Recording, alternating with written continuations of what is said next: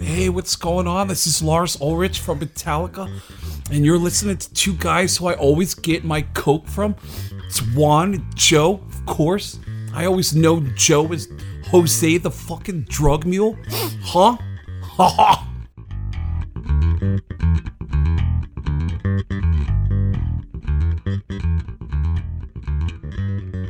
On this podcast, we got to speak with a very special guest for the first time ever. Yeah, this is our first guest we've ever had. Episode number 11. Number 11.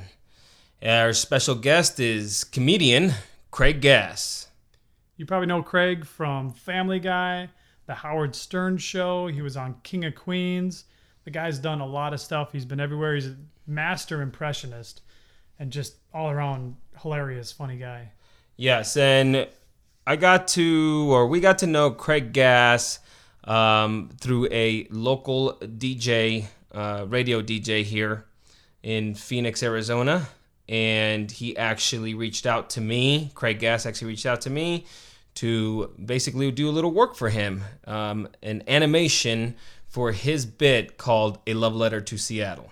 You can find that animation now on Craig's Facebook page and also on his YouTube channel. Jose's also got a trailer up on our YouTube channel just to kind of show you what it was about. But the actual letter itself is hosted on his channel, on Craig's channel, and then again, like I said, on his Facebook page. It came out really good. It was really funny. It was already a really funny bit, but then when you put a little bit of life to it, it just, takes off a little bit more even. I really enjoyed it. I thought it was great, man. Well, thank you. I think the same thing. I think it was great. It was a lot of work, but it was a lot of fun the entire time. And it was just a great opportunity for me. It's something I actually really love to do, and that was a good test to see if it was something that I would enjoy the entire process through. A little bit of stamina on that one was needed, so it was for sure. I like climbing hills. Let's see if I can take on this mountain. Yeah. Let's see if I can move a mountain. But it was a total blast. It was a lot of fun. One of the best compliments I received was a friend of ours by the name of Matthew. He actually said to me that it was like two comedians working on one piece, which I just thought that was actually one of the best compliments I could ever get. Yeah, that's a really good compliment. And you did, when you animate that stuff, even the prior stuff you've done for local DJ for KUPD, you bring it to life and you bring the words to life, but you also add your own little pieces to it that enhance it, something that you think of, it makes you feel this way, so you put a little drop in there, or for the radio program, put in something, a reference from a prior, piece that everybody in town knows. So that was always good, make those appearances. And it's those little Easter eggs and those hidden gems that true fans really appreciate. But that is a good compliment. I thought it was very nice. Not to mention the compliment that actually Baden gives me on this during this podcast, which I truly appreciate. I think it came out great. Craig loved it. Yeah. We're hoping to possibly work on a couple more animation pieces, hopefully soon. And that's how we actually made the connection. And I had just basically asked him if he can come on to be our guest on our podcast, and he pulled through. Yeah, I think when he reflects back on his career, like hanging out with us and being on this podcast will probably be one of the highlights he talks about. Oh yeah, definitely. Juan and who? I remember the name Jose. He did something for me. It was important, but I don't remember the podcast. No, not at all. But it was funny. He had a good time, and he did a great job. As not that we didn't expect anything less, but it was really good. I think the good thing about Craig is that he does love to tell stories. Yeah. You'll notice that he loves to talk, but it was good. So in this podcast, it was a total blast. It was a lot of fun. It was different. So this is not your normal letters from B-Rad. This is just a special guest. Yep. And we had a fucking great time. We did. Craig is a cool ass dude. He has pulled through and everything that he told me. Yep. And he in the end, he definitely said, I had a good time. So I thought it was fantastic. I did too. And we do talk about the situation with B-Rad, and we discuss the letters and all that. It is a part of the episode. We just didn't get to reading one. So Right.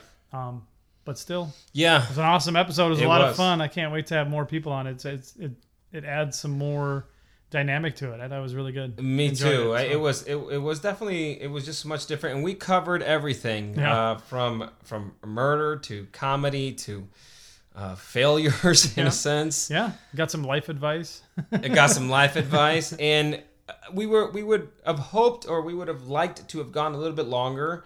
The podcast itself is an hour and a half long, but it was late.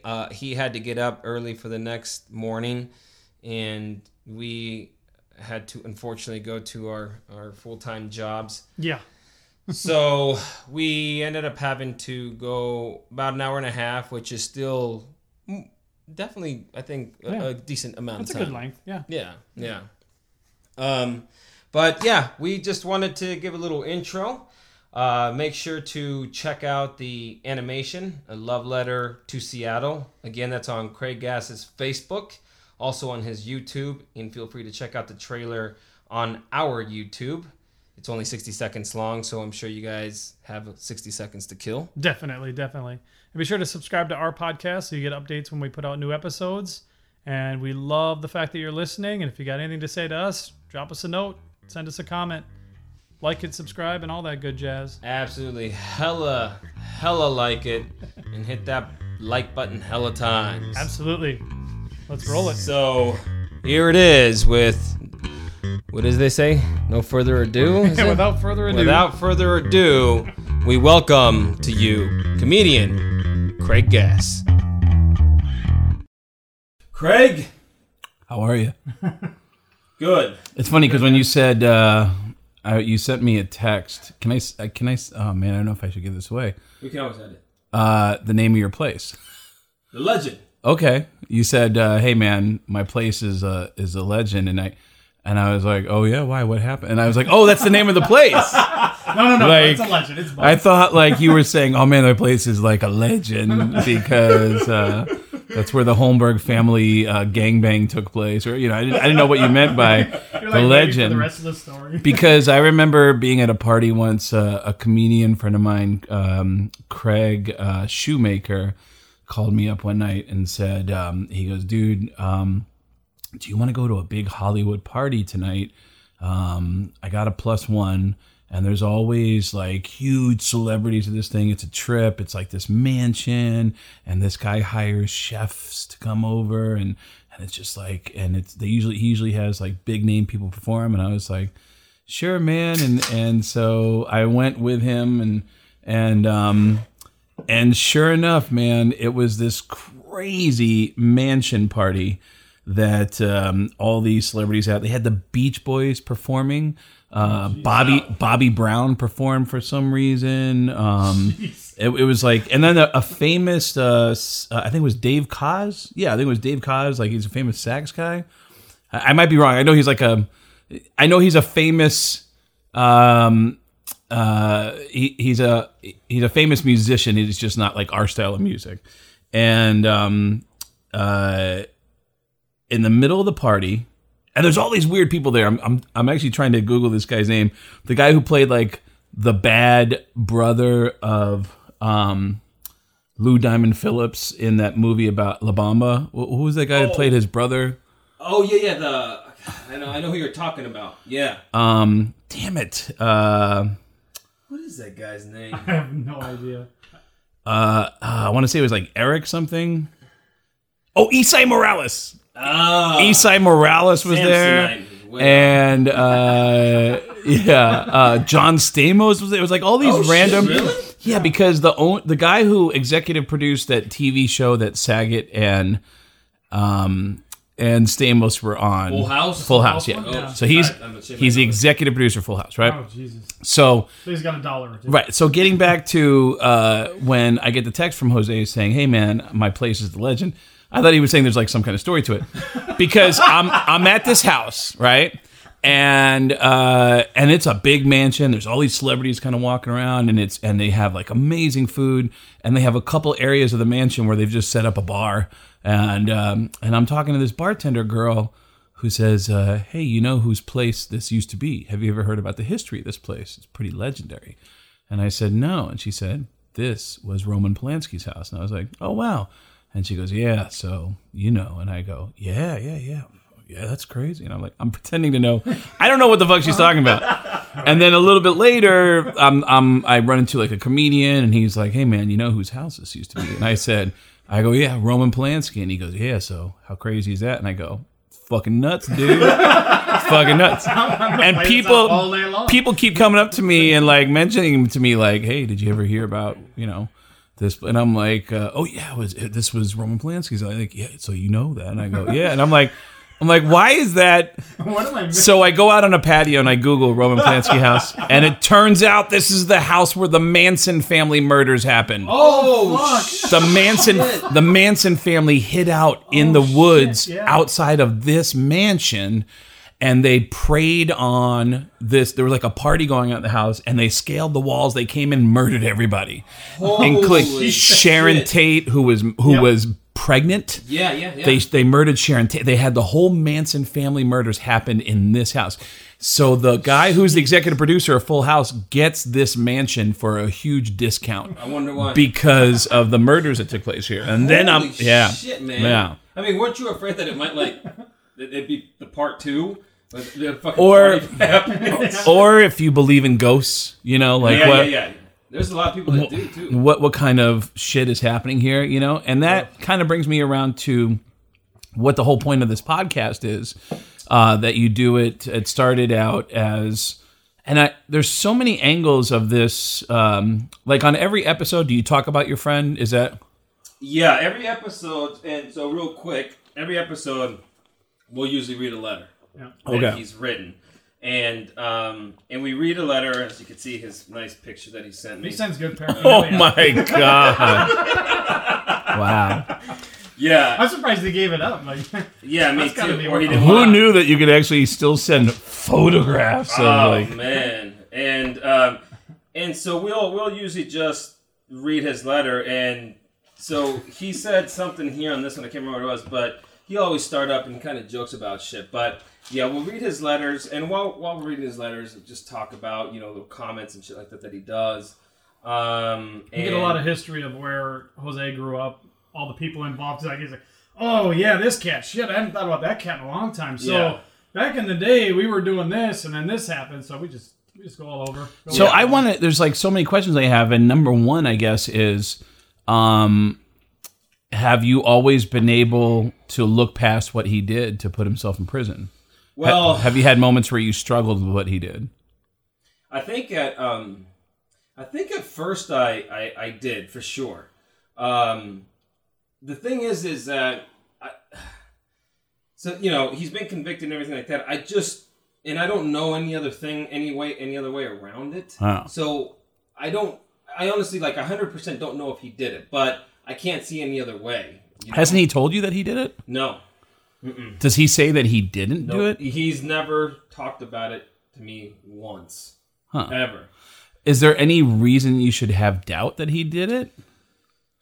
Well, growing up with him, always one of the nicest guys. Okay. He was always, he always was just a good dude. Now, he would get in fights, but only when people would basically start him with him, they'd start fights with him. And he was a finisher, right? Yeah. Yeah, so he was a fighter, so he would finish him up. But then after that, the next day, he'd go and apologize. Like, "Hey, man, I didn't, what happened. But just so you know, this is, I'm sorry that this happened, whatever, and so forth." And then just move on. So that's why it surprises me. But I don't know if there was some type of influence of drugs that was going on, because he was living with his mom, and then his mom ended up kicking him out. And it was a group of 4 of us that always used to hang out. But when that happened, he ended up hanging out with another group of people that we knew and we were still friends with. But, I knew sometimes they were in a little bit other shit as far as drugs go. Yeah. When the trial was going on, were you aware of the trial going on? I was aware, but I wasn't following it or anything like that.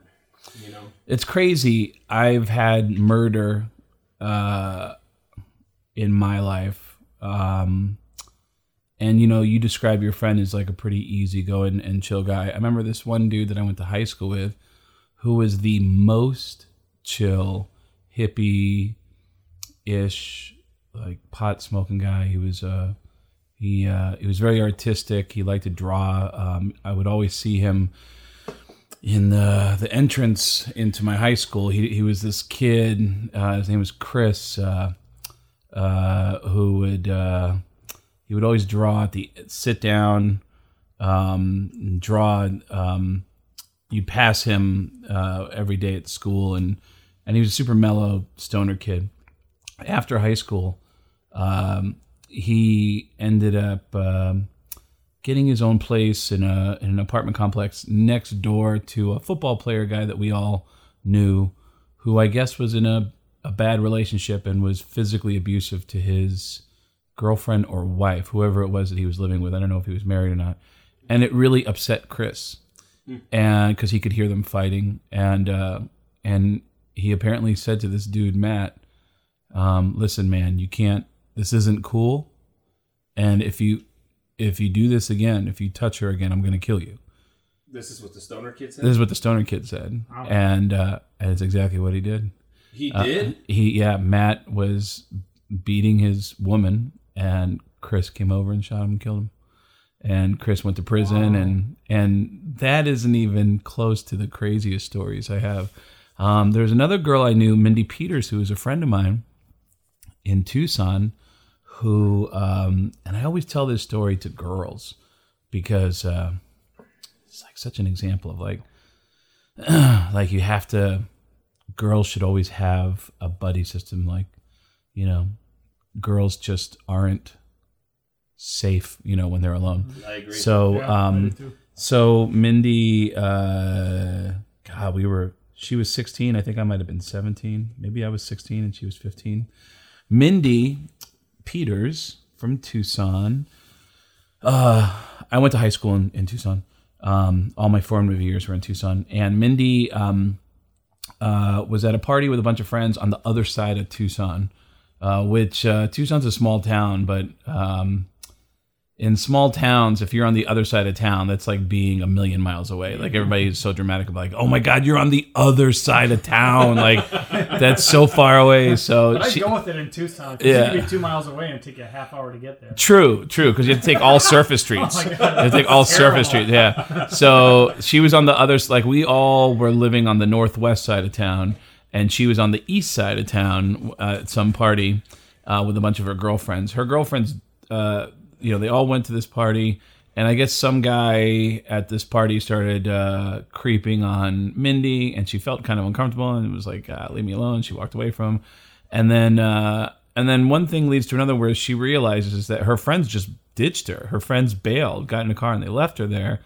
And she's like, fuck. And then that guy comes around like, hey, and he tries to talk to her, and she goes, hey, can you give me a ride home? And he goes, yeah, whenever you want, I'll give you a ride home. And she goes, yeah, can you drive me home now? And I live on the northwest side of town. And he goes, sure. So he drives her home and is kind of creepy towards her, but she's like, all right, thanks. And he says, hey, can I get your phone number?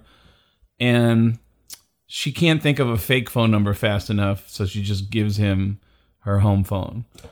This is obviously way before cell phones. This is in the late 80s. So the guy starts calling her every day, and she tells her mom, like, I'm not home. Just tell him I'm not home. And he calls, like, hey, is Mindy there? And then, so one night, and this is the problem, the guy knew where she lived.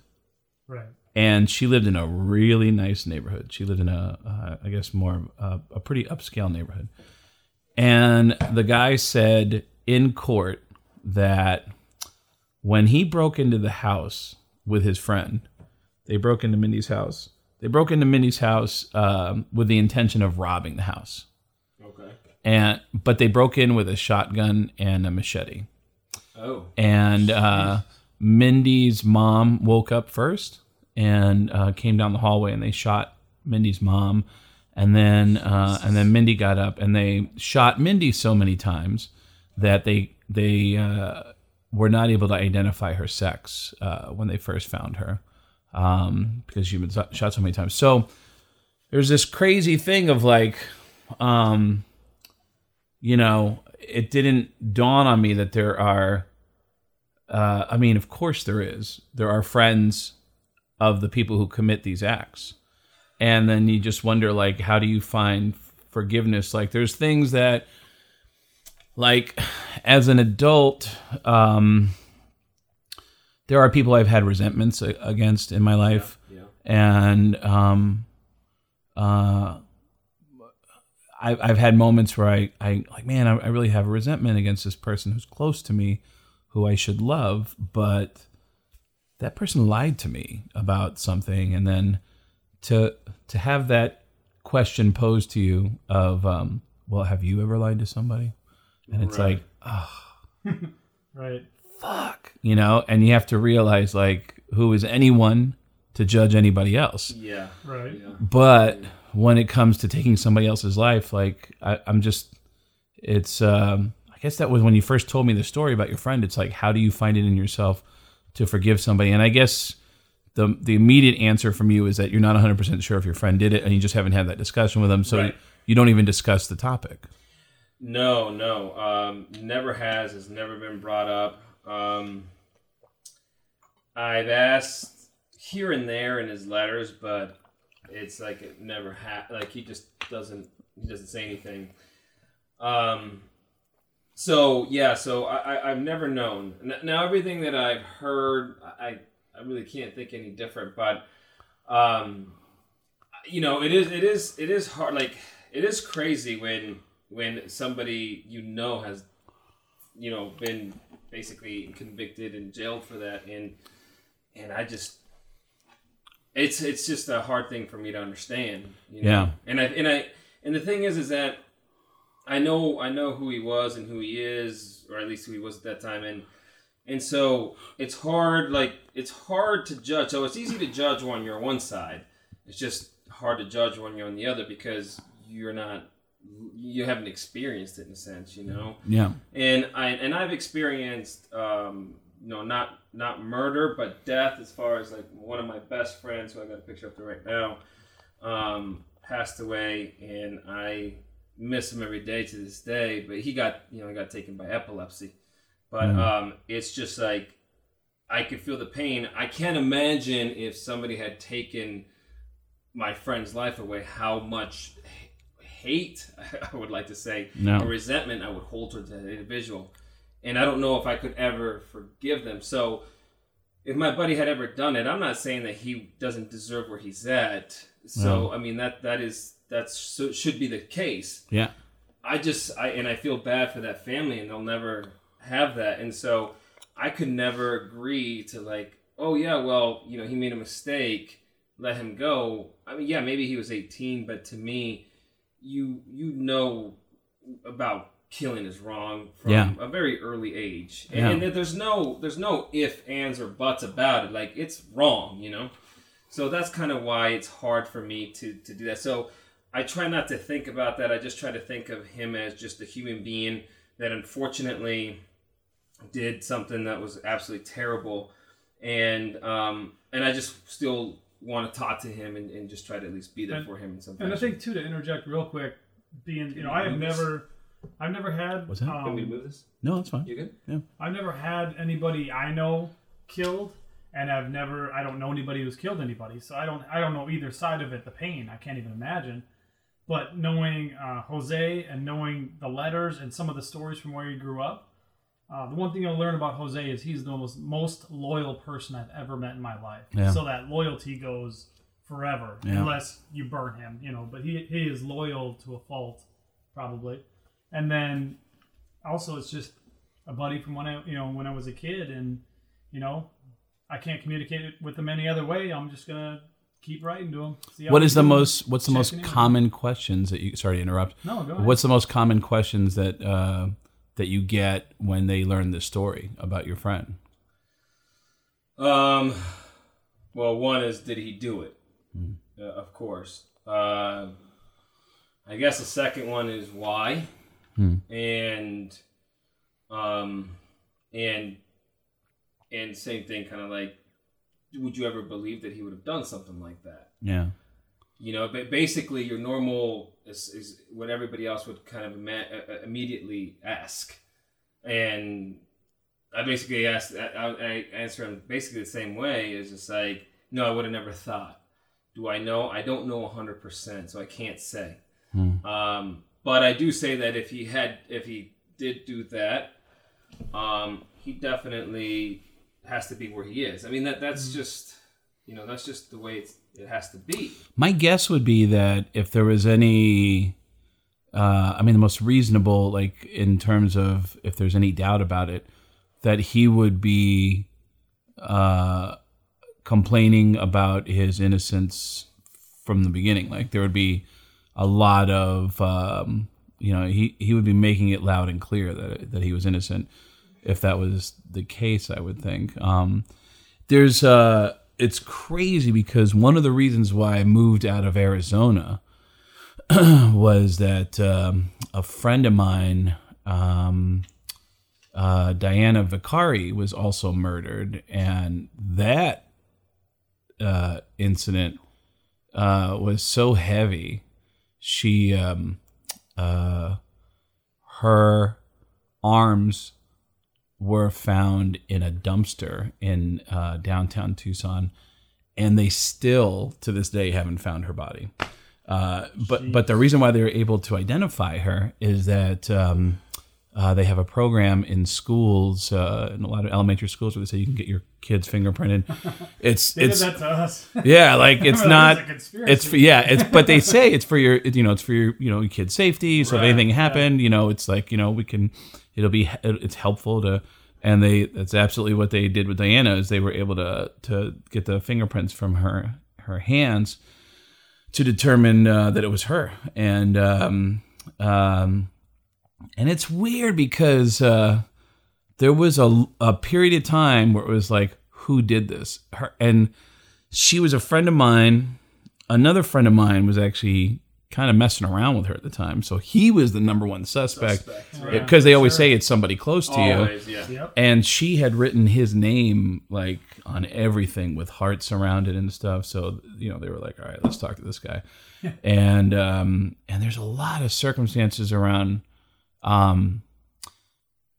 somebody in this town did something horrible to someone I know, and man, that was a mind fuck. That was like the repercussions psychologically on all of us was crazy. A close friend of mine, Amy, had her own house. She owned a townhouse, and all of us, a bunch of us that were close to Diana, would just stay at Amy's, and it was therapeutic to like hang out with everybody and kind of talk and kind of get through the whole thing. But the biggest question was like, who could have possibly? And then you start looking at people in your life like, wait a minute, remember that one night when that guy said this? Yeah. Do you think? Yeah. And we all started like slowly losing. And I was telling this to Jose last night. I didn't really go into details. I said, I've had people in my life who've been murdered, and the thing, that incident with Diana was so much of a mind fuck that I didn't realize I had a sense of safety. Like, we all have a natural feeling of safety in our lives. You don't know that you have that until it's taken away from you. And when it's taken away from you, it's like I started getting really paranoid. Late at night, when I would go out, if a car started slowing down next to me, I would start walking away, because I in my mind, I had like a mind's eye that I felt like I could see the window rolling down and somebody pulling something out to like either shoot me with or stab me with. You start losing trust in everybody. You start getting really paranoid. There's a killer out there somewhere, and they found a guy. I think it was like within a year or so. They there was a guy who was institutionalized at the time in Utah. They connected to her murder, and he ended up on death row. But I think he's off death row. And there was some things that didn't fit. Apparently, like there's a lot of people who say that they're not satisfied with the conclusion of the detectives. They feel like the real killer is still out there, and that really fucked me up. It's like it's just a topic that is so heavy to me because I've experienced it with people, and then around the time that Diana got murdered, I remember random night, totally random. You know, I went to a house party on the southwest side of Tucson and met some dude who I hit it off with. It's like sometimes you meet people in life, you just instantly like two strangers to like really click. And the cop showed up and broke up this party. They're like, oh, well, let's go somewhere else. Where are we going? I don't know. We're going to go here. Maybe we'll go. Look, just at the end of the road, let's meet at the Circle K. So we all met at a Circle K down the road from where this house party was. And we all like, what do you want to do? Where do you want to go? I don't know. We're going to go here. And I said, you know what? There's a party on this side of town. And this dude who I just met that I hit it off with was like, dude, I'm going to the east side. And I go, I'm not going to the east side. And he's like, oh, dude, I'm telling you, this party's going to be awesome. I go, no, dude, you come to our side of town. And he's like, no, dude, the east side. And we both just agreed to disagree. Mm-hmm. You go to the east side. I'm going to go to my side of town. I'll see you later. We took off. Bro. Yeah. But the next day on the news, there was a story about a guy who was beat to death at a Circle K. And it was that guy. The guy that you were met up with? After we left, that guy is still hanging out at the Circle K. Some kids are like, you know, what the fuck are you looking at? And he's like, I'm not looking at you. He's like, what the fuck are you looking at? And they started to fight with him, and these dudes just jumped him and beat him to death in front of the Circle K after we left. Fuck. Wow. So, yeah. Shit. So it was, so murder has been around me. Yeah. And so as soon as you told me the story, it's like, holy shit, like I've never met anybody who's been on that side of the fence that you're on. So I was just so curious about and my guess is from everything you've told me that the tone of this podcast is a lot lighter than we're doing right now. Well, you know. That is, just a little bit. Yeah. So it's funny because I didn't want to, and I just said, man, I have so much I want to say to you, but I want to save it for the, you know, because I'm a radio guy, and you always know, like, dude, save it for the air. Save it for the air. And I didn't want to, like, sit there backstage at a System of a Down show telling you a bunch of heavy shit and then saying, all right, you ready to watch System of a Down now? Let's go do it. How'd you like the show? Yeah, like, well, everyone I know has been murdered. You ready to go? Hey, you like Chop Suey, right? Let's hurry up. It's a fifth song. You're going to love it. I'll put you on stage. Let's go. Yeah, I told Jose animated a comedy piece that I did. And I told him, you know, as a thank you, I said, are you? I'm gonna come back to Arizona. I'm hosting a charity event when I come back to Arizona. So the week that I'm gonna be there, I have a couple friends that are performing that week. Are you a fan of System of a Down or Anthrax by chance? And he's like, dude, I love System of a Down. And I was like, oh, all right. Well, those guys are really nice to me. They're a couple guys I consider them good friends, and they've always been really supportive of me. I've done stand up opening for System of a Down. So I'll take you to the show. And he was like, are you serious? And I was like, yeah, man. And then over the last few weeks, I would check in with Jose and go, hey, by the way, I texted my buddy from System of a Down and we'll be there. And he's like, okay, whatever. I always had this feeling like there was a part of Jose. It's like, oh, okay, dude, you say you're friends with everybody. Yeah. And then last night I said, hey, man, meet me at this place. I walked him in and walked him in the dressing rooms, and then we hung out, you know. So and then watched the show, awesome. and then hung out a little more after the show. And by the way, there's a really funny move that happened. I meant to bring this up to you. one of the guys in the band, John, we're walking out of the arena because John is like, let's go somewhere and just hang out. Like, I want to go to like a bar. Is there, like, do they have bars in downtown Phoenix? And a buddy of ours from KUPD, Mark Randall, said, he said, you know what? Take him to Copper Blues, which is next door to a comedy club I performed at before called Stand Up Live. And I was like, all right, let's go to Copper Blues. And so we start walking out. And John turns around and looks at all of us and says, all right, listen, if anybody looks at me, just keep walking. It's like, all right. He goes, don't draw attention to us. So we walk outside and somebody tries to sell John a counterfeit T-shirt from System of a Down. And he goes, nah, man, it's okay. And the guy goes, you don't want a T-shirt, man? You need some T-shirts? It's cheap, $10, man, just $10. And one of the guys in our group goes, that's the guy from System of a Down. And it's like, he just said, just act cool. Don't like, you know. And like, you know, this is just like, you know, that is the funniest fucking thing.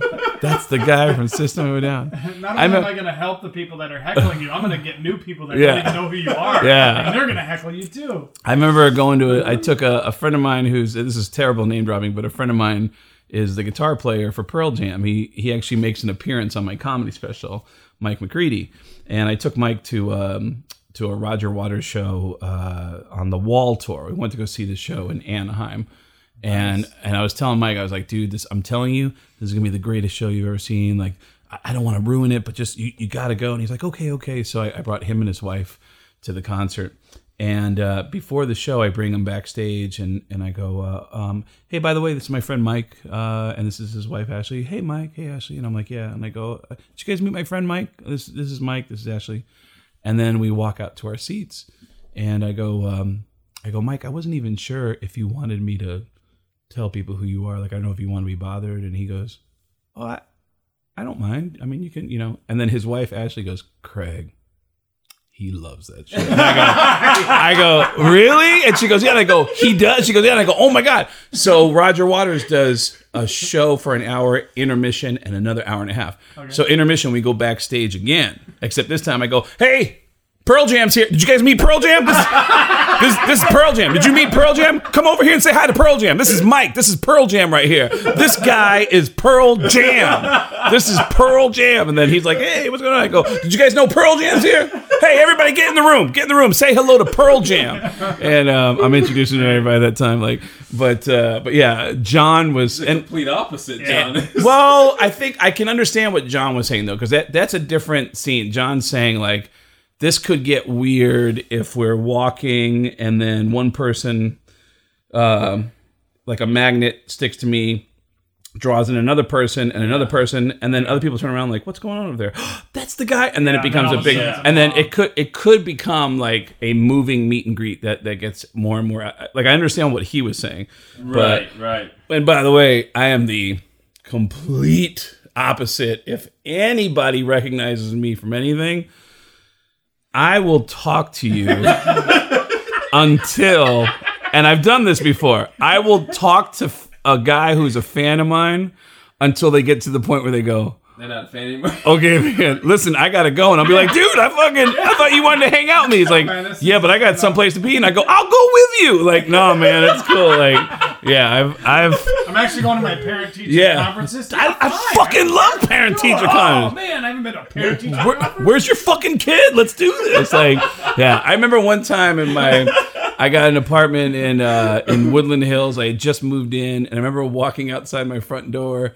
And I was locking my door up, and this guy is walking down the hall, and he goes, Craig Gass, what are you doing here? And I go, I fucking live here, dude. What's up? And I threw the door open. The girl, my girlfriend that I was living with at the time, I threw the door open. I go, babe, get out of here. This guy knows who I am. Get over here. Talk to this guy. And I'm telling the guy, I go, dude, yeah, I live right here. And then I remember after that exchange, and he went home, and I went back to my place. I was like, why did I say that? Like, if you look at my social, like a bigger fan. Like, if you look at my social media, you can see I'm on the road all the time, and I'm like, dude, this place is empty 3 weeks out of the month. I'm in Tampa. Yeah. And the guy's going, you need a TV? Get inside this bitch right here. Grab yourself a TV. You're just gonna put up a goddamn fucking neon sign. Craig Gass lives here. Yeah. Yeah, it's Get fucking. a sign, home, not home. Yeah. Switch that. I'm leaving. It was fucking. It's fucking. It can be really, really embarrassing, but I've been known to do it. Well, you seem to have that energy too. Like I was watching some of the video stuff backstage. Like, you know, if there's people and they want to hear, you'll just start talking to them, and you're always on. Just, you know, I got a new story. I got something to tell you. I haven't seen you for a while, and everybody just kind of sits down like, all right, he's gonna. Yeah, I love telling a good story. I love hearing a good story. So it's like, you know, and John knows that. We were in a social situation last night where John, the drummer for System of a Down, was he John had he had us hanging out in his dressing room, and he had some people there that he had done a charity thing with. I don't know what the charity was, but he raised some money for. It was one of those two dudes that were there. It was their friend that had passed away from, I forgot what disease it was. Right, and that was the charity that John wanted to raise money for. Correct. And so these guys were like, we did it for our friend.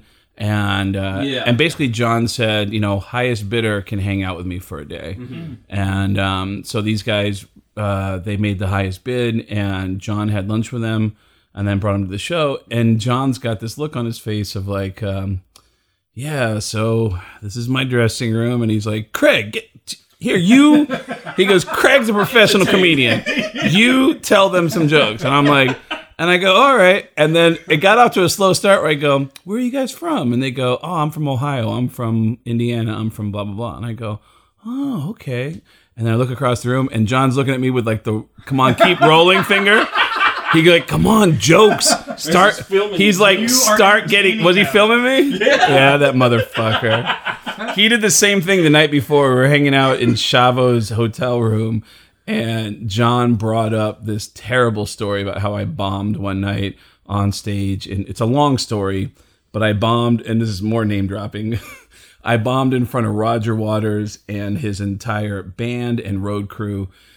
And Chavo and John were my guests in this private party, and they watched me eat it. Like it was so funny because John is kind of like the best and worst guy that you want to bomb in front of. I think we really love each other. I think there's a tremendous amount of mutual admiration that we have for each other. But John is a ball buster, and he will not let that shit go. And so he brings it up like the night before the concert, and he starts filming me.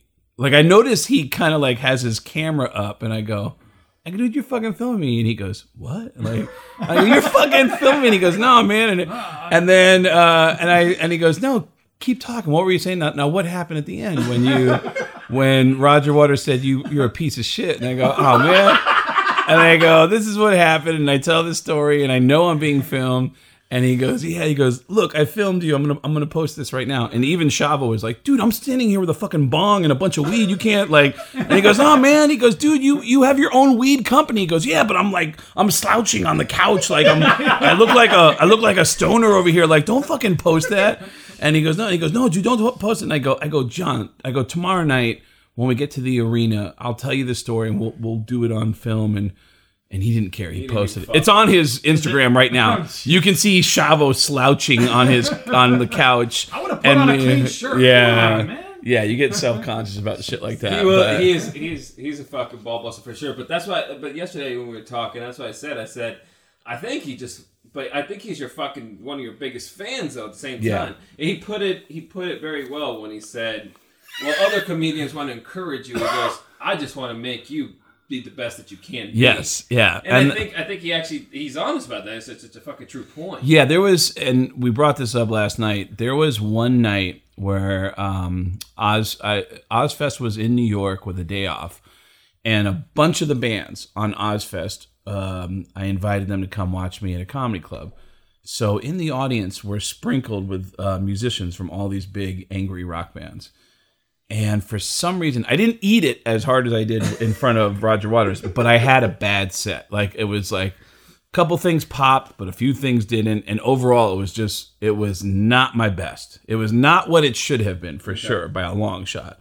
I get off stage and I start walking up to all my musician buddies, and I'm like, hey, sorry about that, man. And everyone was looking me in the face going, no, man, that was great. And I was like, and I know it wasn't. So you're being dishonest with me. Like and people I'm walking by, hey man, sorry about that. And people are like, no, dude, that was great. Like guys from Disturbed are there, Rob Zombie's band. No, you were great. And I'm like, and I walk up to John Dolmayan, who's at one corner of the room, and Chavo gives me a hug, and I go, hey John, sorry about that. John stands up and he goes, dude, come here. You know why you sucked? I'll tell you why.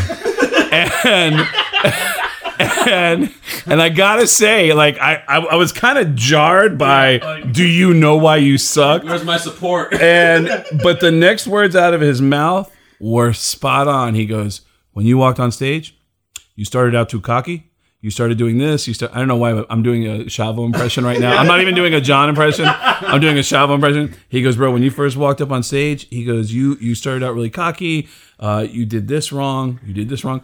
Everything he said was exactly what I was reviewing in my head as I'm walking off stage. The whole time you were apologizing. And John nailed it. He absolutely nailed it. And because of that, there are moments where I, like when I do a roast, I can't rehearse a roast.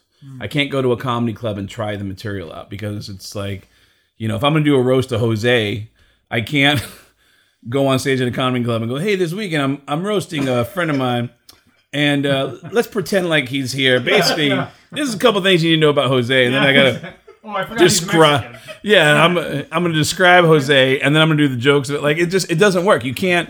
Like the only way it works is in that room with Jose's friends, with Jose's family, and everybody who knows him, and then all my jokes. We all know Jose. Boom, boom, boom, boom, boom. There's, you know, so, but with John Dolmayan, I'll call him up and go, hey, dude, I'm going to do this roast, and I want to try these jokes. And he's like, all right, let's hear it. And I'll read them to him. And when he laughs, it's the best laugh. And there are moments when he goes, I would cut that. Like, and he's just being honest. And I really appreciate his honesty. In comedy, you know, that's the crazy thing about comedy, and that's why a lot of people don't want to do comedy, is because you get a very honest reaction from people. It's terrifying. I mean, even famous people, like a famous person will come into a comedy club, and people will be like, holy shit. And then after a couple minutes of holy shit, it's like, all right, now what else you got? Yeah. And like, I mean, know this guy, he's famous, he's gonna be good, and then that's pretty good. And I always there's some guys I know like Chris Rock will always say when he pops into a comedy club to try new material, he always has the same line. He'll go, he'll be like, all right, lower your expectations, and then he'll say, what's the cover here tonight? And I go, $10. He goes, okay. This is going to be a $10 set. And he'll say, you know, this is going to be about a $10 set. So lower it. And that's a great line. It's a great way to let people know, like, hey, man, don't have any expectations. I'm just going to fuck around. I'm not filming a special today. I'm working on and it's crazy because I've seen Chris do really brand new shit that just doesn't... It's crazy to think, wow, how is this going to become something? Yeah. Because you can't see it. And he tries it, and he tries it, and he tries it. And that's the great thing about comedy. It's like you tighten it up. And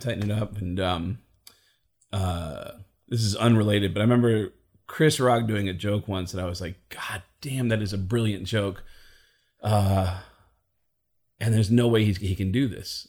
He kept coming in every night in Hollywood to all the clubs to work on his Oscars material. He's hosting the Oscars. And he said, God, I'm going to try to remember this.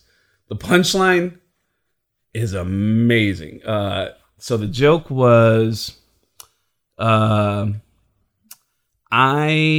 am rooting for people tonight at the Oscars whose lives are going to get better. That's what I want. I want to see people whose lives are going to get better from this. That's why I'm rooting for guys like, and what was the guy's name? He played on the Private Parts movie. He played Pig Vomit. Pig Vomit. Yeah. He played Pig Vomit. Great actor. Yeah. I forget his name. I think it was Paul or something. Yes, Paul. Oh shit. It's not Paul Giamatti, is it? Paul Giamatti. And he goes, I'm rooting for Paul Giamatti because Paul Giamatti, if he wins an Oscar tonight, his life is going to get better. This is why I'm not rooting for Leonardo DiCaprio tonight. He's like, how? Because if Leonardo DiCaprio wins an Oscar tonight, is he going to get even richer? Like, is he going to start getting even more pussy? Like, is there, or no, he said, is he going to get even more bitches was the line. He said, and then he said, are there any bitches that Leonardo DiCaprio hasn't had? Like if he wins the Oscar tonight, are they going to say, Leo, we got a couple bitches we've been saving for Jesus? That was the greatest line. We got a couple bitches we've been saving. And I remember hearing that line and going, how the fuck are you going to do that on TV? We got a couple bitches we've been saving for Jesus. We're going to let you have a couple of them. Holy shit. That was the craziest. We got a couple bitches you've been saving for Jesus. And that's the craziest thing to me is like, as someone who loves stand-up comedy, like I've been doing it for 25 years. I've been making a living at it for 18 years. I've been paying my mom's bills for 18 years. That's fucking awesome. That is awesome. And to be able to watch the greatest comedians in the world for free is insane to me. Like I'm just such a fan. I'm such a fan of Chappelle and Chris Rock and Dave Attell and it's the biggest thing that separates me from most people is the fact that I just tried. And it's amazing to me that people don't try. Like I know so many people in my life who are doing everything, like as a musician who became rock stars, as comedians who became rock star comedians. And then I know people who like, all right, you know what? I just want to be around it. So they're tour managers, they're guitar techs, they're comedy writers, they're animators. Yeah. Did I tell you that story about my buddy Gavin? No. I think I told you. Yeah, I'm almost positive I told you this story. Oh, you talking about The guy called me up one day. This guy contacted me online and said, "Hey, my name's Gavin, and I'm an animator, and I want to know if you would be interested in doing this part on this cartoon that I did, and I think you're perfect for it." And I was like, and I read it, and I was like, "Wow, it's pretty funny." And he goes, "Yeah, man," and he's willing to pay me like scale. And I was like, all right, yeah. And I was coming to the Bay Area soon, and he said, all right, so I'll record you when you come here to do your shows. And I was like, all right, cool.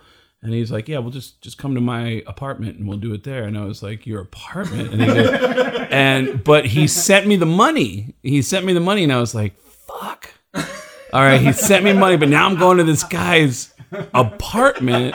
But he sent me pictures. Like he had an actress from Rocky and Bullwinkle come to the apartment. And he's like, yeah, I've had this girl come over. And I'm like, oh man, okay. And I'm like, this is weird. All right. But I did get paid up front, but I might get raped. Like, I don't know. Like, I don't know. Make it sound like it's a bad Right. So I go to this guy's apartment and we record and it's fun and we click. We, creatively we clicked and then romantically? No, no. So more details. Yeah. So, but we clicked, and then, and I was like, all right, that turned into a good experience. And him and I stayed in touch. And Gavin, over the years, got some jobs working on some bigger and bigger shows. He ended up working on a cartoon that some buddies of mine produced for Comedy Central, and then. He is now the storyboard artist for The Simpsons. That is fucking crazy. And awesome. Yeah, and I remember he messaged me and said, "Hey, I heard you're doing this show." A buddy of mine, this guy Woody, who's got a big morning show in LA now on the alternative station in LA. He goes, "Hey, Woody's in my building. I work for The Simpsons now. Do you want to come and visit my work at The Simpsons?" And I was like, "Oh my God, I'd love to visit you at The Simpsons." Yeah, man. So, but it's only one building. I think there's 3 buildings for The Simpsons. Like he's in one of the animated buildings. There's another animated building, and then there's the the actual production where they record the voiceover building, which I think is at Fox. So it's the fact that I know so many people who are pursuing their dreams and living their dreams, whether it's hey man, I think I can be on stage, or hey man, I love this so much I want to be close to it. And they're all doing it. They're all doing it on some level. And I see guys breaking out in all different capacities of entertainment. And it's crazy. It's crazy how you just gotta fucking try. And the friends of mine who sit on the sidelines and go, man, I can't believe all this happened. And I go, neither can I, but all I did was just head towards it. Right. Yeah. right. I was like, kept heading towards and I don't know what the path is. There is no path. It's consistency. It's consistency. It's what You it have is. to head towards a path, and then you just end up doing it. I knew a guy in high school who was the most talented fucking guitarist on planet Earth, man. I couldn't believe this dude. When I was like 15, 16, he was my age, and he's 16. He plays guitar like. I would just go like, dude, I go, can you play one of my favorite songs? And he'd be like, oh yeah. And he'd start playing it. And I'd be like, holy shit, it'd be spot on. And I go, can you play this? And he'd go, I don't know if I know that song. And I'd go, it's like, dun, dun, dun, dun. And he goes, well, do you have a tape? And I'd play him the tape, and he'd listen, and he'd go, oh yeah, like this. And he'd figure everything out within like a few minutes. And he was brilliant. And I remember going, dude, you got to get the fuck out of Tucson, and you got to go to Hollywood. Exactly, right. You got to go to It's always Hollywood. like that. And this kid said to me, I was 16 years old. He's 16. He goes, man, nobody makes it. And I was like, what? And he was like, yeah, nobody. He's like, it's a 1 in a billion shot. It's like, you can't really make it in Hollywood. And I was like, but what about the people who make it? And he goes, it's a 1 in a billion shot. It's like the odds of actually doing that are so slim. And I remember just thinking, like, I remember having the wherewithal to think, like, this is like some kind of adult thing you're saying to me. Like only adults say dumb shit like You don't have this. supportive parents. Yeah. That's what you're saying. Dude, Could have been. you fucking nailed it. I met his parents. Oh. And his parents were the assholes that were telling him, get a job, do something reliable, don't fuck around with your life. Right. Don't Have fun. don't chase your pipe dreams. Yeah. Like, just That's listen. a hobby. Yeah, happiness is making a regular paycheck. Working for the man. It was mind blowing how, and this guy ended up in the military. And there's nothing wrong with that. He ended up in the military, but he did it because of the reliability of the check. Married the first girl he had sex with, Oh. who he wasn't. There's a whole story behind that. He married the first girl he had sex with, and he played life so safe. Fast forward, what was that? He got married when I was 20. Fast forward to 2001. I'm 31 years old. I'm now on the Howard Stern show. Oh. And I'm getting emails. My favorite emails were the ones that the subject said, "Are you the same Craig Gass from Tucson?" Or Like, oh, this is gonna be a good one. or Amphitheater High School ? Or like, I would always love clicking on that. Like, oh, who is this? Like, I had such fond memories of growing up in Arizona that I loved reconnecting with old friends. Even if they weren't close to me, like, I remember you. Oh my God, dude, whatever became of, like, I just loved, Yeah. I love connecting to my childhood and saying like, hey man, how is so-and-so? And how, like, I just love, like, It's good to revisit that. It's like that time machine almost. Yeah, It's like yeah. It brings you back immediately. and I had fun times growing up in Arizona, man. I mean, I'm originally from New York, but all my formative years were here in Tucson. So I get an email and it says, old friend from Tucson.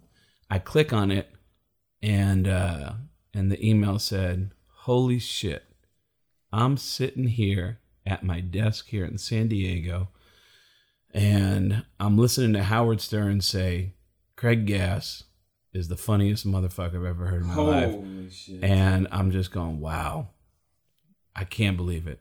And you know what? You were right.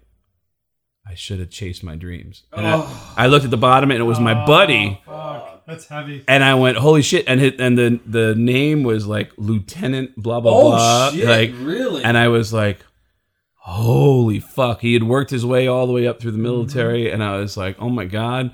And, but he's looking at me going, Jesus, dude. You made it. You went after something with no backup plan and just fucking landed on it. And you know what? I didn't even land on, I never even got fame and fortune. I got a little bit of notoriety and a few bucks. But I am unbelievably grateful because I'm aware of how lucky I am. You know, I'm not I'm not part of somebody else's dreams. Absolutely. You're not helping somebody else's dreams come true. Yeah. Yeah. You're grinding out a living doing what you want to do. That's it. Admirable. Yeah. That's the way it used to be. You know, people used to. There were 80% of the people were entrepreneurs. You know, that guy makes the shoes, that guy does this, and everybody worked for themselves. Yeah. And they all did something for the community. And Yeah. now you go work for somebody else. You know, 80% of the people work for somebody else, like a corporation and all that shit. Yeah, and I always tell Baden, like your buddy said, okay, it's just 1 in a billion chance. Well, Baden and I always talk about, things like that. But the one thing I always say to people is like, the only 100% chance that you got is if you don't fucking try. That's 100% chance that you won't make it. Oh, yeah. I mean, it's just normal that way. Yeah. So, I got to be honest. There are things that happen in my life that I could not wrap my brain around. How the fuck did I get here? And the only answer that I had, Don't think about it. the only answer that I had is like, well, this is where I headed towards. So eventually, it was a possibility that this was going to happen. Like I remember getting my first acting gig was Sex and the City, and then they shut down production because Sarah Jessica Parker got pregnant. So I had to wait a few weeks before we started filming, and then I picked up another job on Law and Order. So Law and Order ended up being my first acting experience. And it was a funny story too, because when I went into audition, they had me come in and read for the part of a bartender, and the only description of the bartender was hella cool guy. And I remember like picking up the script and like I read it, and then they had me come in and read for the producers, and they said, all right, next up we have Craig Gass. And I walked in the room and I go, hey guys, what's going on? And they go, how you doing, Craig? And I go, doing good. Can I just say something real quick before we get started, if that's okay? Hella cool guy. That's me. And they go, all right. Well, why don't you read and we'll decide that on our own. I go, all right. So I start reading the script, and I'm reading with somebody else who's reading the other parts, and I'm bouncing off of this girl, and then I get done, and I look around the room, and they're all staring at me, and then someone goes, Craig, I'm going to throw a curveball at you. Can you go back outside into the waiting room and grab a script? There's another script outside that has a character named Mark Grandy. And I was like, Mark Grandy? And 2 other guys in the room said, I was just thinking the same thing. And he goes, shit. I go, yeah. And they go, yeah, get Mark Grandy. And I'm looking at my script and I go, so you're not hella I go, cool. hella cool guy is not, and they go, no, grab Mark Grandy. I go, all right. So I walk out in the lobby and I grab the script, Mark Grandy, character description, drunk asshole. And I was like, drunk asshole? And I was like, what the? And then I heard the guys back in the room go, Craig, come back. And I go, I haven't read the material yet. And they go, it doesn't matter. And I go, it doesn't matter. I walked back in the room and I read it cold off the script. Like, this is my first time I'm reading it. I'm reading it cold in front of them. And they said, you got the job. And I was like, I am that much of a drunk asshole looking guy that... Were you already clean by then? No, I was drinking a lot. Yeah. I was drinking a lot. So I never... In fact... So you were method acting. Yes. In fact, I got cast in a vodka commercial. I think it was a Bacardi. Was it Bacardi? I think it was a Bacardi commercial where I was a drunk asshole in a TV commercial. Like I started hitting all these drunk asshole gigs. Typecast. Yeah. Nice. But I remember, so here I am, like all these years earlier, thinking like, man, I want to be in this business. I want to be in this business. And I got the blinders on. I start in Seattle, and then it's like, oh, I got a little bit of an in with the Howard Stern show. I'm going to move to New York to be closer to Howard, and then I move in with another comedian friend of mine, Mitch Hedberg. I moved in with Mitch, and I started writing for Howard. Started writing for Weekend Update, and I start working my way up. And now here I am. I'm on the set of. When I say on the set, we're filming on the streets. We're filming on 11th Avenue and 57th Street. My first scene is I'm going to be with. The guy from Dirty Dancing, Jerry Orbach. Oh shit! Yeah, and I remember they go, hey, have you met Jerry? And I go, nobody puts baby in a corner. And someone said, yeah, don't say that. And I go, nobody puts baby in a corner. And I said it again. So, drunk asshole. So they go, hey guys, Craig, you mind if we just rehearse this real quick with Jerry out here on the street? And I go, oh, okay. So, and then the director goes, shh, everybody shut up. And everybody, and then Jerry and I read to each other, and I'm doing my part, he's doing his part. It's like, all right, I think we're good.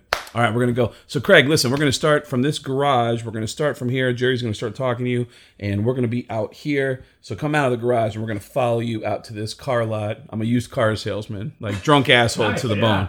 And so they go, all right, so you're gonna be up here, and then we're gonna do this, and we're ready to go. All right, we ready? We're ready. Okay, roll tape. Quiet on the set, and action. And I went, so they're just going to put us on TV now? Cut! And I was like, because I remember thinking like, fucking, that's it? That's it? You're going to put me on NBC? Like, this makes no sense. You want to hear something crazy? When I got on the set of Sex and the City, I remember being paranoid all the way until the episode was released that HBO was going to interrupt my filming or interrupt the release of my appearance on Sex and the City when somebody at HBO was probably going to find out that I owed money to HBO. I hadn't paid my HBO bill. Like I stopped paying it years ago. My HBO got turned off. And I thought that HBO was going to find out and walk on the set and go, put your clothes on, motherfucker. Where's our $30? Like, what a great skip for that shit. Yeah, I honestly thought. Sweating the whole time. Yeah, man. I remember thinking like, and I remember thinking like, oh man, this feels so good. Like everything we're doing is so much fun, but oh my God, this might not ever see the light of day because HBO's gonna stop this, you know? Because I owe $30. Because I owe them $30. A little fucking deduction. Like it was a legit fear that HBO was gonna find out that I had somehow worked my way onto an HBO show, and that like don't let that guy get through the cracks. Yeah. I really had a fear of that, but all right, I know we're already at an hour here, but I don't know how you want to wrap this up, but goddamn, we covered it all. Murder, pain, meaning, comedy. Comedy. I was going to ask you, just because I'm a big King of Queens fan, how was it working with like Kevin James and all them, dude? Kevin was great. There's a guy, there was a crazy thing that happened behind the scenes where this is a real Hollywood story. I was working with an agent. I had an agency that I wasn't happy with. And so we went our separate ways. And a guy who I'm probably going to give too many details that this guy can easily be identified. So I got to be careful. But so this guy, I ended up working with this agent who I told him, I said, listen, I want to work with you if you can do this for me. I need someone who can get me dramatic roles. I have a real easy time getting dramatic roles. Okay. I have a real easy time. Just my batting average is really good getting dramatic roles. And so I don't want to be typecast as a funny guy.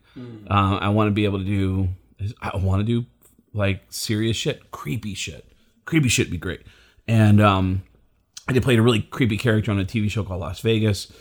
with Alec Baldwin and James Caan, and so this agent never got what I asked for, and the only thing he sent me up, I remember he sent me out for one audition, and it was for Scary Movie 4, and I wasn't even reading for like a character name. I was reading for Shooter Number 2. Yeah. And on the cover of Scary Movie 4, it wouldn't have been. Actually, I think it was Shooter Number 3.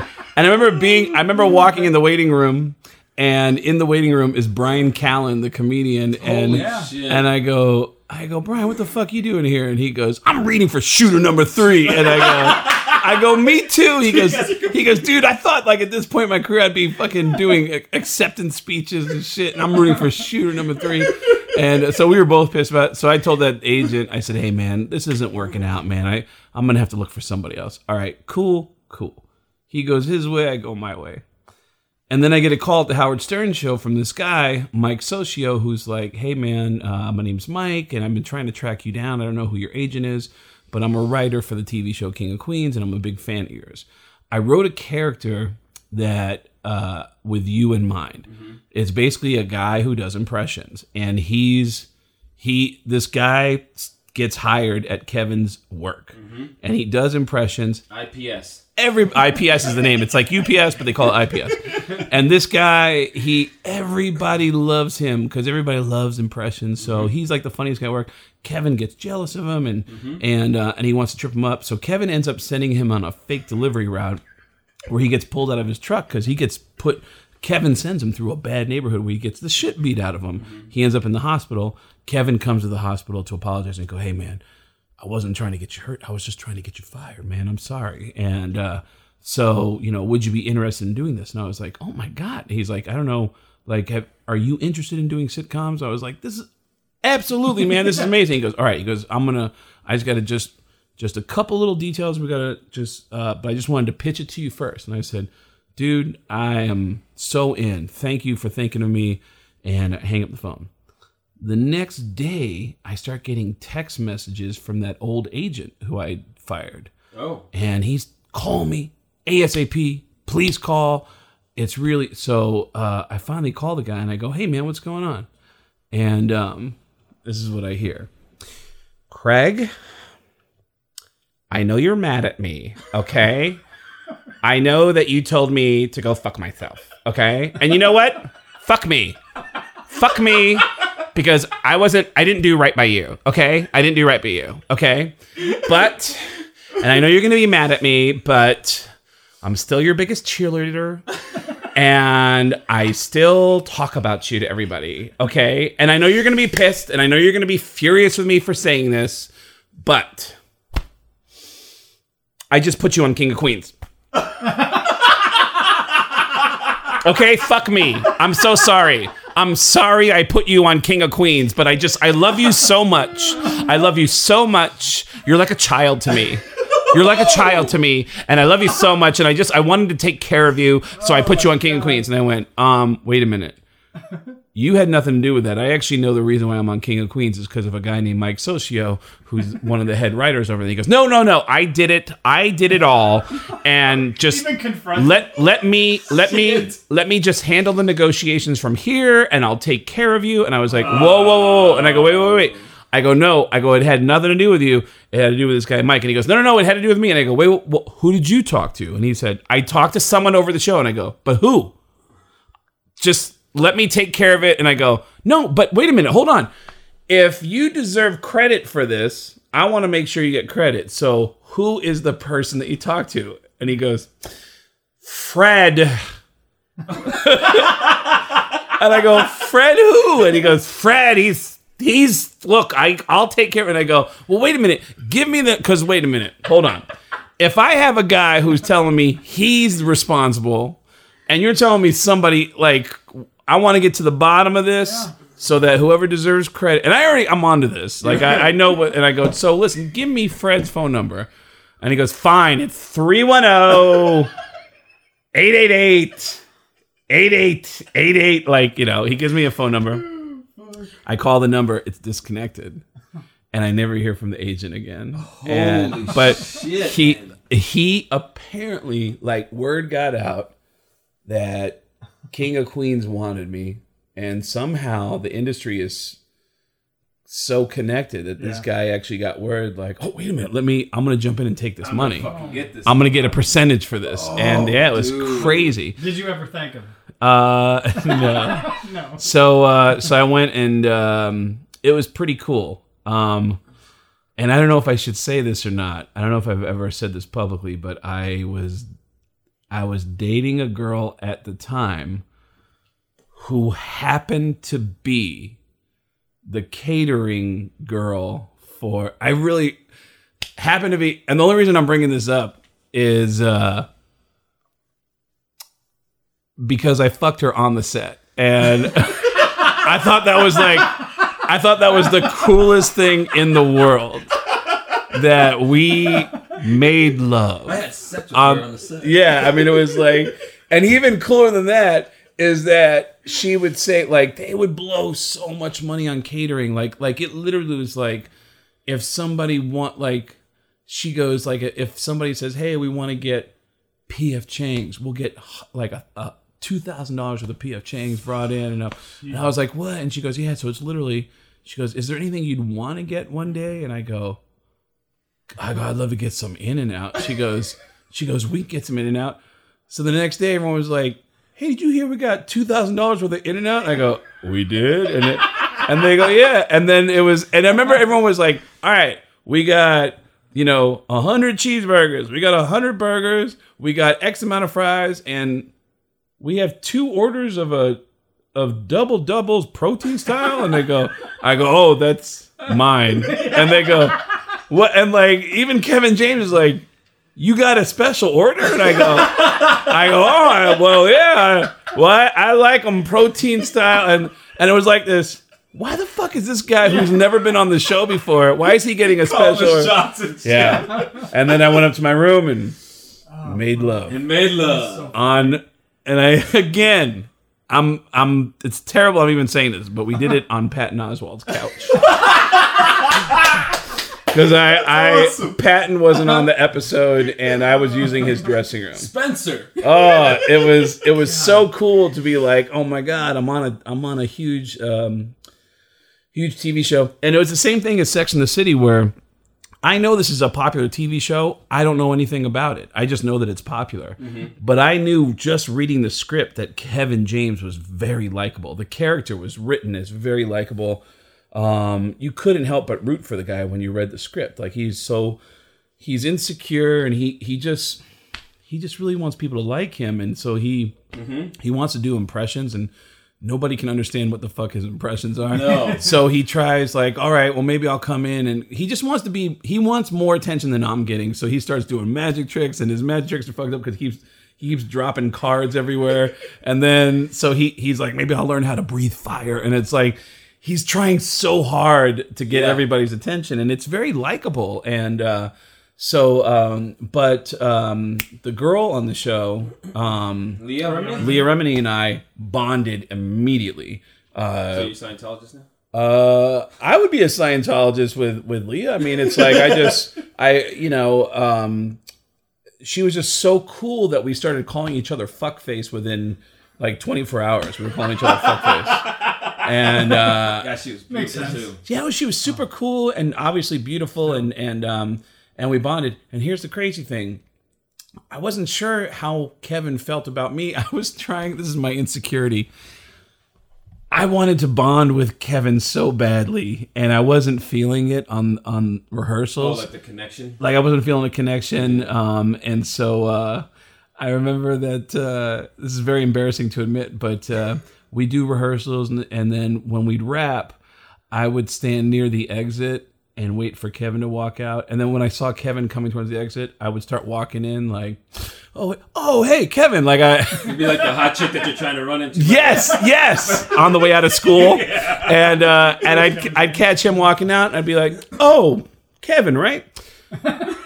Hey, and I go, Kevin, because Kevin was the last guy to sign off on me. Like, Mike said, I have an idea for a character, and it would be you basically being you. Mm-hmm. You're doing impressions, and Kevin gets it. And I was like, oh my God, I love it. He goes, all right, I just need Kevin to sign off on it, which made me feel like, oh man, that made me feel nervous because it was like, what if I just got pitched this amazing idea, but Kevin doesn't sign off on it, and for the rest of my life, I'm gonna know that Kevin James doesn't like me. But Kevin saw videos of me and he said, okay, this guy, he does impressions. This is what he looks like. This is some of his impressions. And Kevin was like, oh, I love him. Let's do it. And I was like, oh. So I'm like, all right. And in my mind, I was like, Kevin must really like me. Yeah. But I could tell right away that it was just kind of like, yeah, man, that works. He wasn't like, oh my God, I love him. Man, he was just like, I like the idea. Yes, let's do it.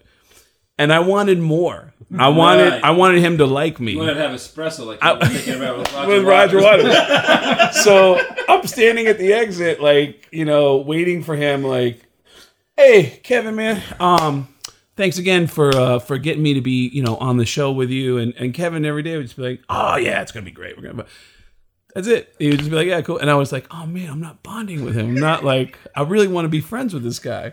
But this crazy thing happened years later, like literally 4 or 5 years later. I'm at the Super Bowl. I always perform in the Super Bowl city every year, and I interview the teams. So I'm at the Super Bowl Media Center. I'm broadcasting from there.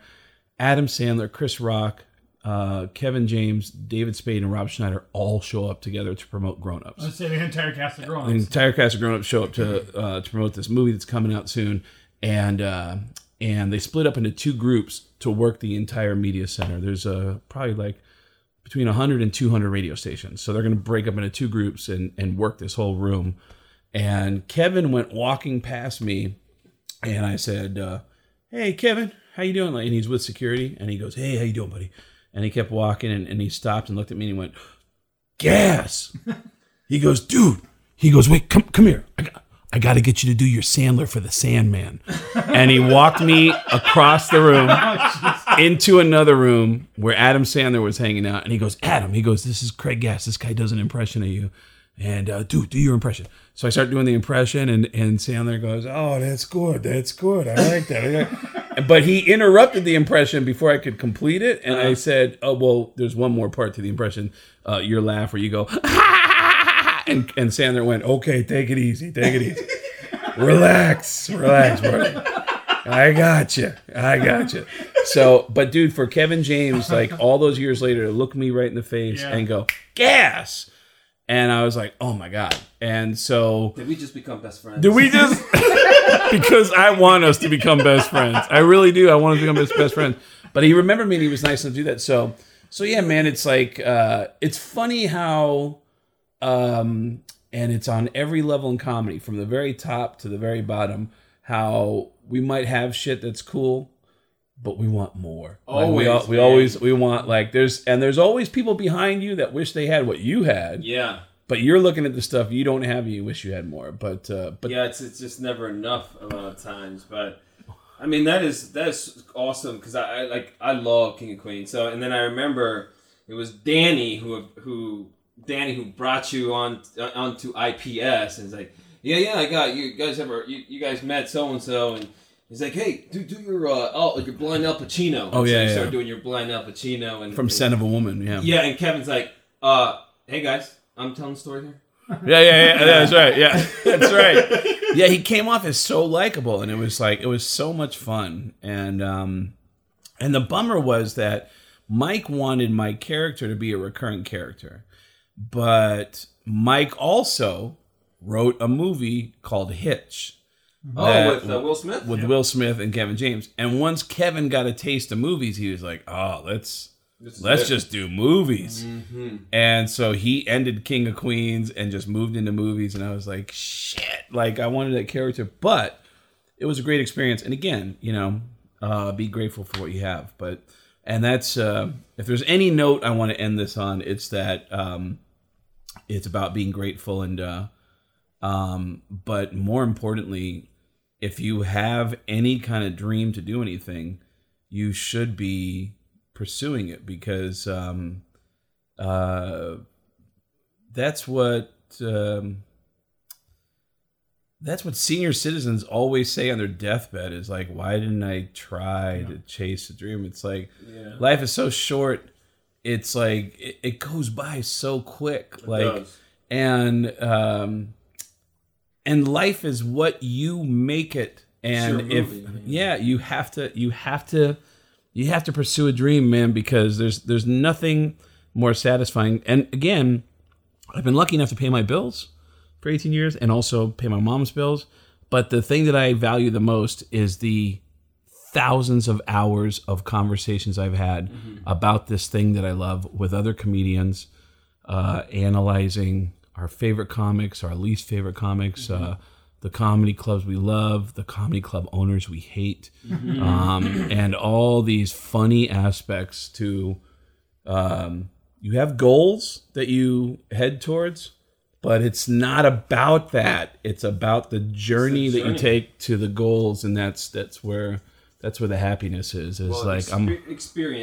Experiences are what really leads to true happiness. Especially the bad ones. Yeah. The bad ones are the best experiences you can have. You remember to the fucking T. Those are the ones that like you grow the most. Like, yes. Like I always tell people who want to be in comedy, like you'll never learn from having a good night. You'll only learn from a bad set. Because when you have a bad set where something goes off or something just doesn't work and it's fucking embarrassing to be up there and you're like, oh man, this really sucks and nobody wants to talk to you, and you start driving home. On the way home, you sit there so shell-shocked by what you experience.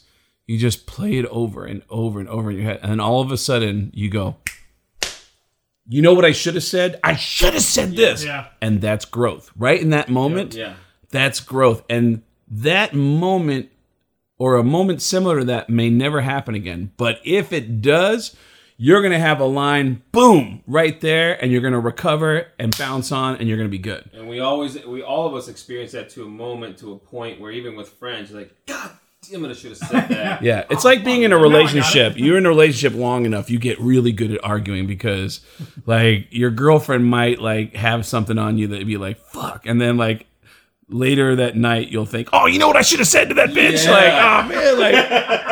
Oh, man. And then you hope she brings it up again the next day. Like, hey, because I got something to say too, bitch. Like, and it's, So it's the same thing. And it's like, it's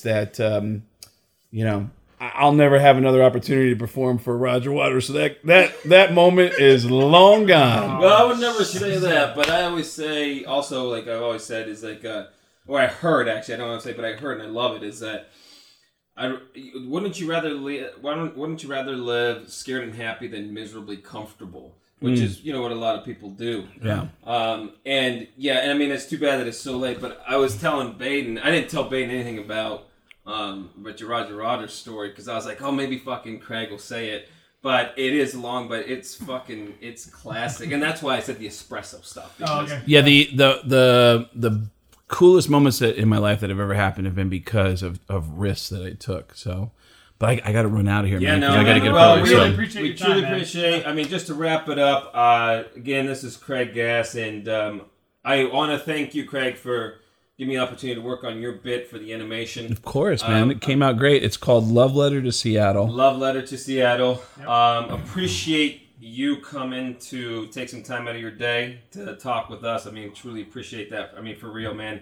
To me, it's always about friends and people and health. That's my main things that I think makes me happy anyway.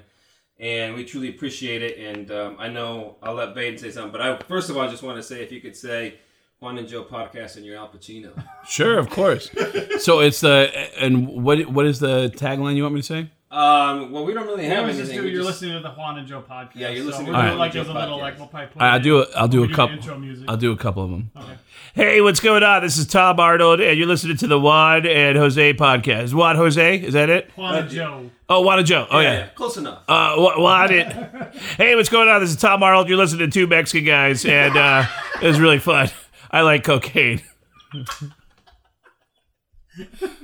Hi, this is Christopher Walken, and you're listening to Juan and Joe, the podcast. Keep it here and tell me, are these guys' voices fucked up, or is it me? Pow! Hey, what's going on? This is Lars Ulrich from Metallica, and you're listening to two guys who I always get my coke from. It's Juan and Joe, of course. I always know Joe is Jose the fucking drug mule. Huh? Ha ha! Hey, this is Paul Stanley, and this is Gene Simmons. from Kiss. And you're listening to Juan and Joe, who just paid me $5 to say, listen to this podcast. If you missed any part of this plug, go to kissonline.com. Boom. Hey, what's happening? This is Tracy Morgan. I'm a black dude. You're listening to two guys who sound like Mexicans, Juan and Jose, but they call him Joe. Keep it here or I'll put a baby in your butthole. Hi, this is Al Pacino, and you're listening to two motherfuckers who I like to call my friends, mi amigos, Juan and Joe, the podcast, right here, cocksuckers. Hooah. Hi, this is Gilbert Gottfried, and you're listening to two people who I just wish would shut the fuck up. It's Juan and Joe. We get it. You're loud. Yes, Affleck. Hey, what's going on? This is Adam Sandler, and you're listening to two guys who are not Jews. It's Juan and Joe, and it's the podcast. Shibby-doo. Hee-hoo. How's that? Is that good? That's amazing, man. better, bro. All right. Oh, man. Hey. Thank you so much. Hey, this is Brady. You're listening to Juan and Joe, and they got these. It's good. It's good. So keep it tuned. Brady, why are you awake? It's midnight. Oh man, cause Kirby woke you up again? my wife's been working the street. She's sucking. We're making extra cash. Oh, shit. Well, thank you so much, man. We really appreciate your time. It was good times, man. And that's a fucking wrap.